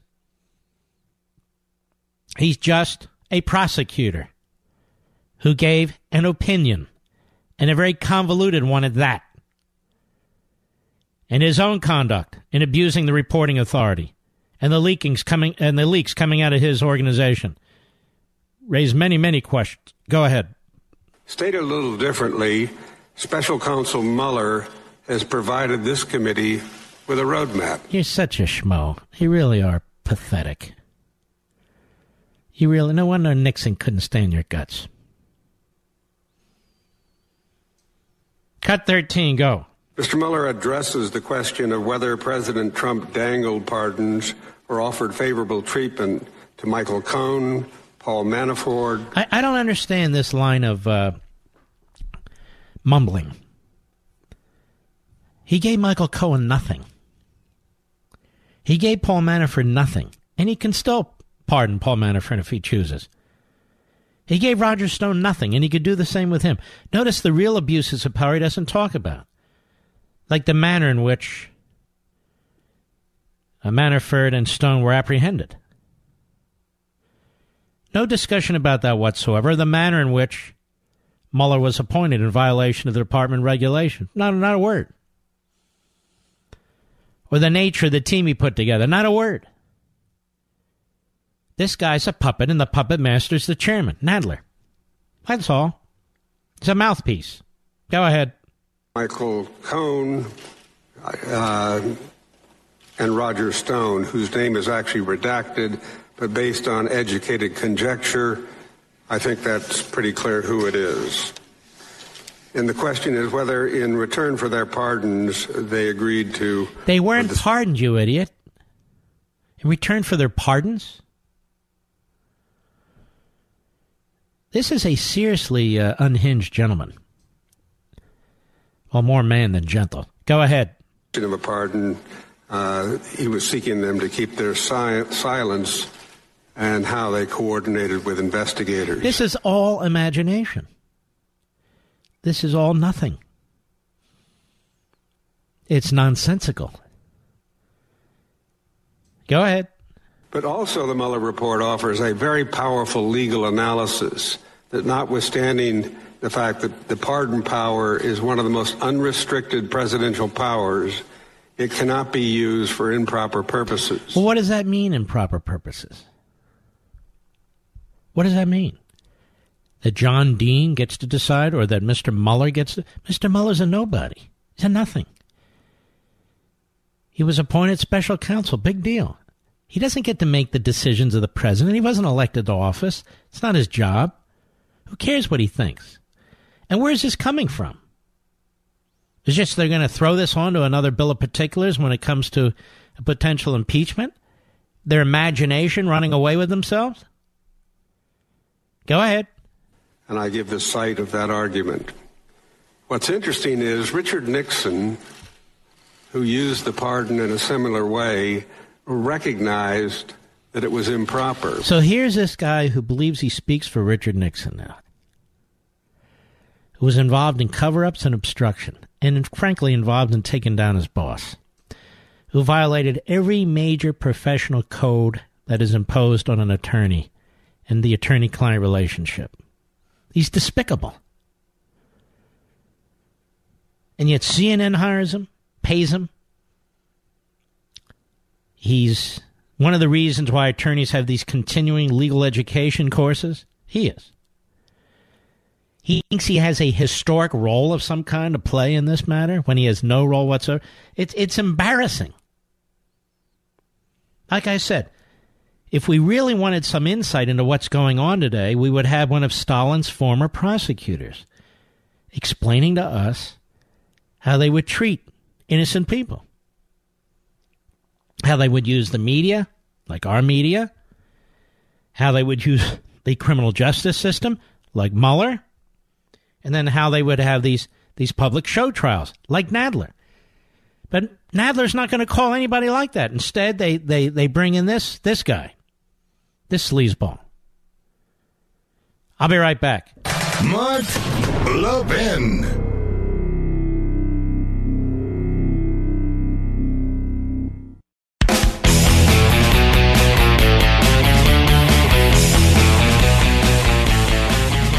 This is bigger than just calling a ridiculous witness by a serious committee, or what's supposed to be a serious committee.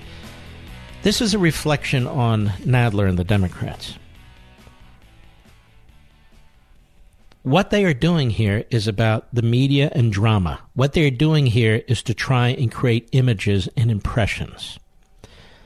This is all psychobabble. This is all intended to change the psychology of the American people toward their president. What I'm trying to say is it is more nefarious than just impeachment. It is more nefarious than just impeachment. They're trying to create a caricature here. They're trying to create an illusion, if you will, about Donald Trump and his presidency. That's why this guy was called. But they're so foolish. Half the country has no idea what Watergate was. Half the country knows nothing about Richard Nixon.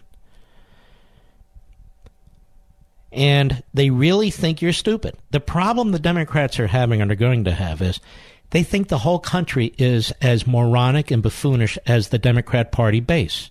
No. The vast majority of the country's smarter than the Democrat Party base. Smarter. Let me go further in what I'm trying to get at here. Again, I've written extensively in the book about the effort to paint Donald Trump as mentally unstable and unhinged, which they tried to do to Barry Goldwater as well. Well, they're at it again. This is dated June 5, but I finally got to get to it in the Washington Examiner by Kimberly Leonard. Democrats are planning to host a Capitol Hill event featuring psychiatrists who will warn that President Trump is unfit for office based on his mental health. The event will be led by Dr. Bandy Lee, so they're making a second run at this. Yale School of Medicine psychiatrist, editor of The Dangerous Case of Donald Trump, a book that argues psychiatrists have a responsibility to warn the public when a president is dangerous. Lee and others who agree with her stance say that their description of the president's behavior of his showing mental instability and dangerousness should be interpreted as issuing a diagnosis. The president's condition has been visibly deteriorating to the point where there's a lot of talk right now about his mental state beyond mental health professionals, Lee said. It no longer takes a mental health professional to recognize the seriousness of the current presidency.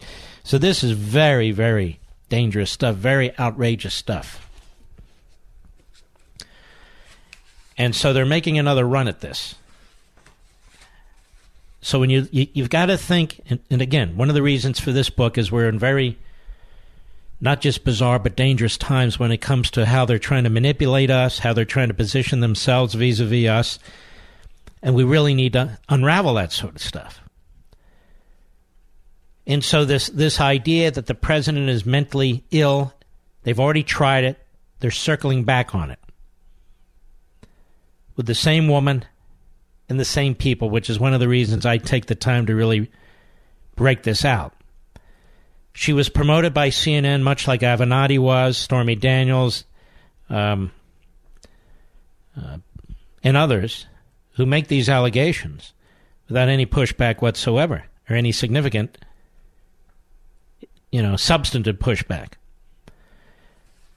So they bring John Dean up there to try and portray this situation as Watergate, to try and suggest he's committed crimes, to try and create images of the Watergate hearings, the seriousness of the Watergate hearings, to try and soften up the public so they can move on impeachment.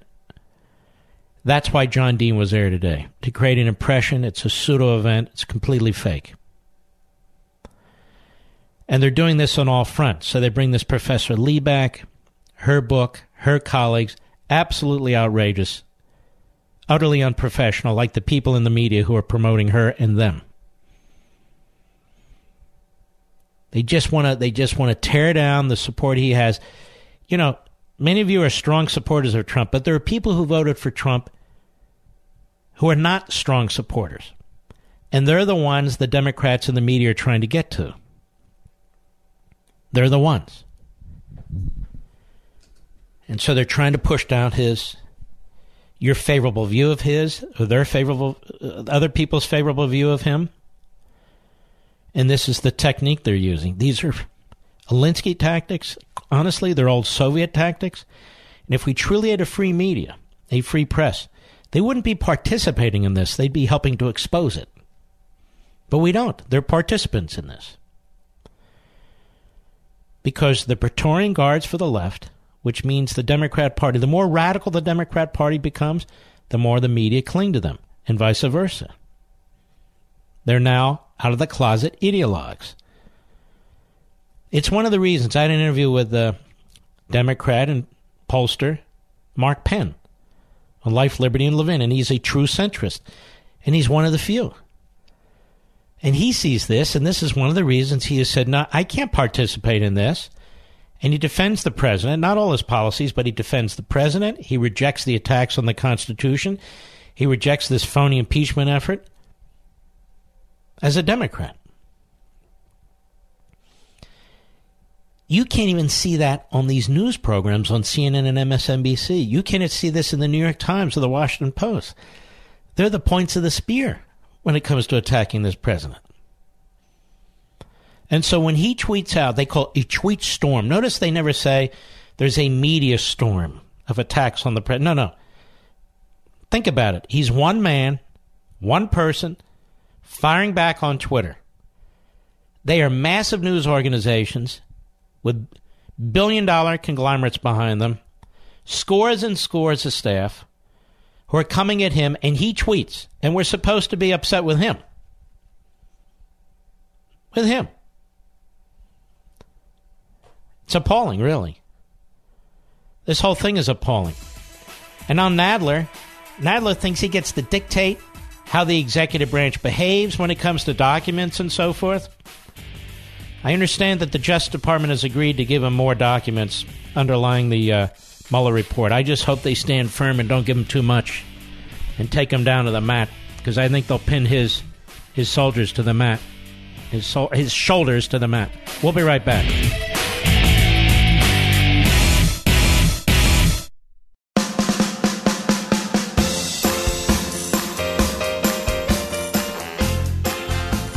Versus left is right versus wrong. Call Mark at 877-381-3811. One of the most gutsy members of the House is Republican Matt Gaetz. He really is terrific. You're not going to want to miss what he had to say to and about John Dean in just a second. But first, if you've been paying attention to the news, and I know you have, you know that these progressive tech companies like Google and Facebook are trying to silence conservative voices. The New York Times has no problem with it. They did a whole front page spread on this yesterday, and they accused basically all conservative voices of being Klansmen or alt-right or what have you. That's what the New York Times does. But just last Thursday, Steven Crowder joined the program, and he told you that YouTube had removed his ability to monetize his very popular conservative channel. So they want to break him. They want to break him. They did the same to thousands of other voices as well. So the Democrats have no problem with this whatsoever, because I don't hear them complaining. The New York Times has no problem with this. I don't hear them complaining. But we don't have that problem at Levin TV and the Blaze TV network, because we're not dependent on these progressive tech giants for anything. Levin TV is the network that you've built, and your support is more important to us now than ever. And if you haven't subscribed to Levin TV, like so many of the people came to these book signings really enjoying it, please consider doing so tonight. Visit get.blazetv.com/Levin. It's a long one. get.blazetv.com/LEVIN to sign up. Now, here's the thing. If you enter promo code free speech, one word, not two, free speech, you'll get $30 off your annual subscription. So rather than $99, rather than $99, it'll be $69. So that's a big cut. So it won't last very long. Visit get.blazetv.com/Levin to sign up and enter promo code free speech, one word, to get $30 off your annual subscription. So I'll tell you what I'm going to do. I'm going to send this very statement I've made to Mr. Producer, and we'll post it on our social sites right now. What do you think of that, Rich? I want all of you to take advantage of this, because this doesn't happen that often, this kind of a cut. And I want Levinites from all over the country, all over the world, to get in on this, because it is a huge discount from $99 to $69. It's a huge discount for us. Let me put it that way. Representative Matt Gaetz, Republican, Florida, we salute you at the hearing today with John Dean. Cut 15, go. Mr. Dean, how many American presidents have you accused of being Richard Nixon? I actually wrote a book about Mr. Bush and Mr. Cheney with the title Worse Than Watergate. So it's sort of become a cottage. Did you make money on that book? It was a very successful book, How much money did you make on it? I'm sorry, I don't have any idea. More than $1 million? No. More than $500,000? I said I don't have any idea. How much money do you make from CNN? I don't really know exactly. I think I'm going to object to Whoa. Wait a minute. You want the president's tax returns. You want his family's tax returns.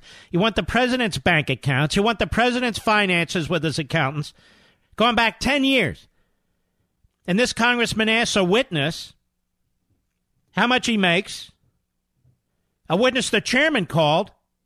And I was like, yeah, we don't want to get into that. And really, do we? We don't want to get into only Trump. We want to know all about Trump. We don't want to know about John. I mean, really? Come on, really?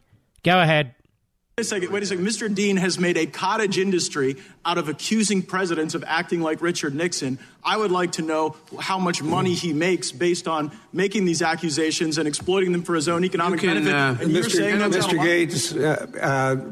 Gaetz, I appreciate you were not born at the time this all happened. So what? I wasn't born during the Revolutionary War, the Civil War. I still know a lot about them. And you weren't either, you jerk. Go ahead. It's not by choice that I've done a lot of this. It's that I've been dragged into it. Who forced you to accuse George W. Bush of being Richard Nixon? Who forced me to? It was right after I had spent 10 years in a lawsuit knocking down false statements about what my role had and hadn't been. Well, let's speak now to the truth or falsity of statements. Do you have personal knowledge regarding the truth or falsity of a single material fact in the Mueller report? I think if you recall, the first thing I said, I'm not here as a fact witness. You're here to provide historical context. Exactly. And throughout history, you accuse presidents of acting like Richard Nixon, and you make money off of it, right? Not all presidents, no. No, but a few more Those than one. who do act like him, I pointed out.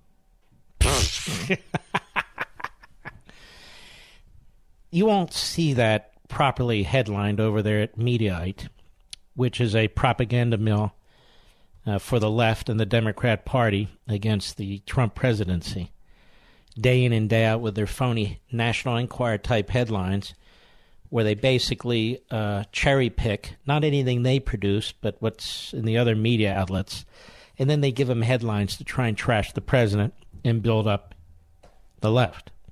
And what would you expect from Dan Abrams, who's a leftist, a Democrat, who pretends he's otherwise, who's a legal analyst over there at NBC News? Has his own podcast, don't you know? And founded something called Mediaite. And so they won't put a proper headline on something like that. But Gates just destroyed John Dean. John Dean just destroyed him. Easy to do, actually. I had a centrist Democrat on Life, Liberty, and Levin last night, which is very rare. You know, it's like an albino tiger. And Mr. Penn, Mark Penn, is not only a very nice man, having met him now, he's very experienced, very sharp. He's been in this business, that is, politics and the media, 40 years. 40 years. Here, just listen to a little of this, compared to, say, John Dean, ex-felon, no law degree, CNN. All you ex-felons and all you disbarred lawyers out there, you have a future as a commentator on CNN. I just thought you'd want to know. And all you racist types and rabble-rouser types, you have a future on MSNBC. Just ask Big Al. Mark Penn on Life, Liberty, and Levin yesterday. Cut 10, go. And yet, Nancy Pelosi and Gerald Nadler and Adam Schiff and so forth, they say they're defending the Constitution. They say it is their constitutional duty to issue scores and scores of subpoenas about private information on the president, on his family, his tax returns, his bank accounts, and so forth and so on. Do they have a duty to issue subpoenas and demand this kind of information? I think the duty would have been to look at the Mueller report, understand that Russia collusion was not found, that finding obstruction of something that wasn't obstructed is ludicrous, and to move on, to get on to infrastructure, to get on health care, get on the issues they care about. And I think that they were caught between the politics of the Democratic Party that they helped create, moving voters in a frenzy along with certain members of the press as though the Russia collusion was real, when it was ludicrous from day one. Do you think the Democrat Party as an entity and the media as an entity have created such a emotional, fiery base that they can't even control what they created at this point? Well, they created a base built on a fundamental mistruth here that started with Christopher Steele and the GPS Fusion dossier that created a huge echo chamber. They went everywhere. They went to Democrats, they went to Reid, they went to the CIA, they went to the FBI, they went to foreign intelligence operations, they went to the State Department. It all came in as though it was real. And then that created a frenzy within our FBI and our own, and then that created a frenzy within the public. It's the biggest lie that I've ever seen perpetrated on the American public, and it's whipped everyone up. I would have liked to have seen our politicians at the end of the day, after the Mueller report came out, get together and say, hey, we thought maybe there was something there, but there wasn't. And they didn't. So this is Mark Penn, Democrat, pollster, consultant to Bill Clinton as president for 6 or 7 years, a pollster in his campaigns, consultant pollster for Hillary Clinton when she ran for the Senate in 2008. So he's not a Republican, but he's a centrist. He calls himself a centrist, and you can hear this is the kind of person Gerald Nadler would never call for a historical perspective. Never. Because he goes against the narrative. Remember, this is about the narrative, creating images, creating manufactured issues, and Mark Penn doesn't do that. The Nadler hearings are basically a bad Hollywood production. It's like the Gong Show. It's the Gong Show of TV. More Mark Penn on Life, Liberty, and Levin last night. Cut 11, go. Let me ask you a little bit more about the Democrat Party. As a lifelong Democrat and an activist and an advisor, there are elements of the Democrat Party that are really concerning me right now. Sort of an anti-Semitism wing of the Democrat Party. We've heard Omar, we've heard Tlaib, among others. And the Democrat Party doesn't seem to know what to do about it. They passed a resolution some time ago that was very broad. They didn't name the particular culprit who had said a number of anti-Semitic things. Do you think this is a growing problem for the Democrat Party and a growing problem in the country? It is a definite problem. I'd like to see the party more in the center because its voters are more in the center. I think that the activist wing right now has had enormous visibility out there. And I think you take a look at what happened with the resolution on anti-Semitism. That should have been a resolution about anti-Semitism. Why couldn't our party, after the comments that were made by Representative Omar, pass a simple resolution against anti-Semitism? Why couldn't they? Because of too many forces trying to make a compromise and didn't want to make a strong statement, right? Very easy to call everybody else anti-Semitic, but how about getting behind a resolution that condemns anti-Semitism by itself clearly and without condemning every kind of bias? I think that was wrong. Do you think... See, my concern is this is a growing problem. And that if it's tolerated or if it's sort of smothered in general statements, it's going to get worse. And I'm quite concerned that the House of Representatives didn't handle this properly. And I also think the media is partly responsible for this. They have a high tolerance for it as well. And in fact, they keep promoting these people. We wouldn't know about Omar if the media weren't promoting her. We wouldn't know about Tlaib if the media weren't promoting her. We wouldn't know about AOC if the media weren't promoting her. Why are they promoting them? These are backbenchers who know very little. Well, in fact, Omar is on the Foreign Affairs Committee of the House of Representatives. And I think the Speaker had an option whether or not to take her off that committee, whether to assign her that committee in the first place. And I think she made a statement that she's one of the emerging leaders. I think in the long run it won't happen. You know, the Democratic Party writes itself. The Republican Party has had a lot of breakouts of extreme wings, too, and it typically has also, most of the time, righted itself. Most of all, politics writes itself. We have an American public that's in the center with growing extremes in politics, and that's what's holding our country up from progress. Democratic Party, I think, will fix itself over time. Over time, maybe. In time, I don't know. He was a terrific guest, which is exactly why you'll never see him testify or see him on any of the other networks. I'll be right back. Mark Levin.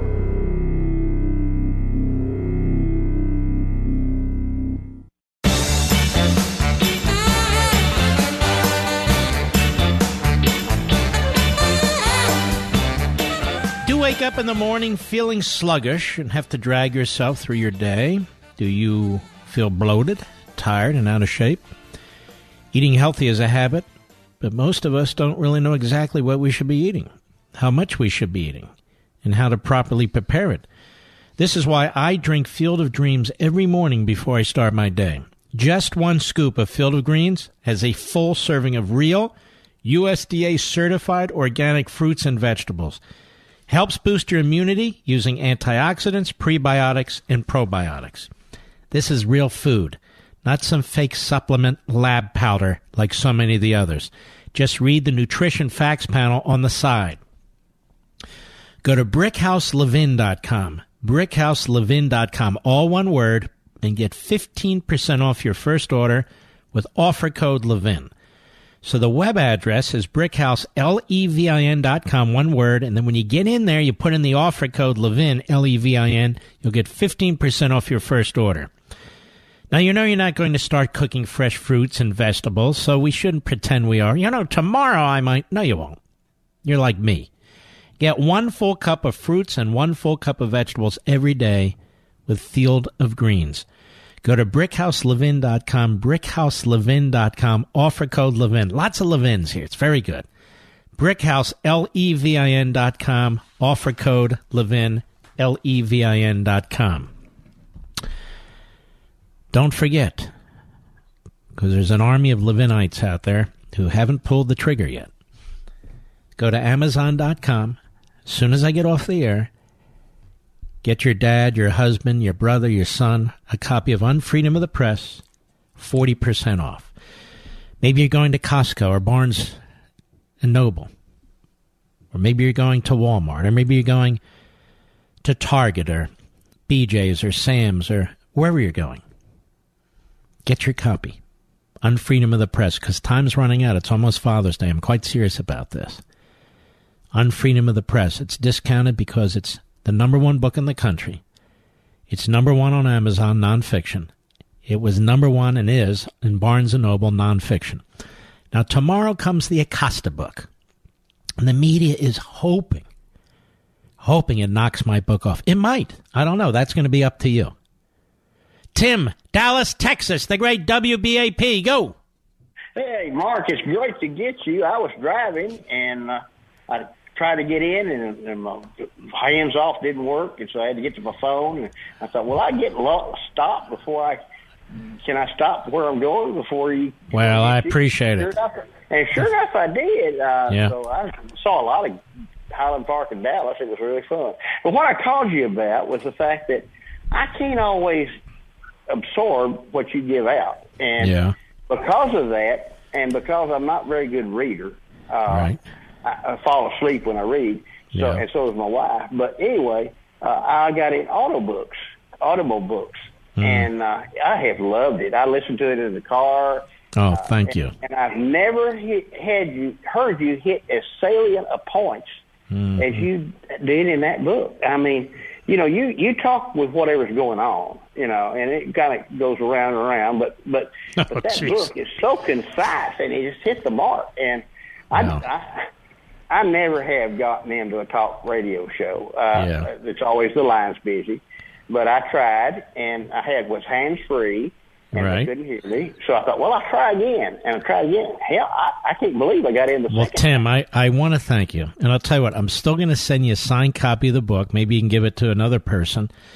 And I want to thank you very, very much. And yes, the book is in audio. It's an e-book. It's in hardcover. And I can tell you in the first 2 weeks, all those combined, over 215,000. I want you to join us.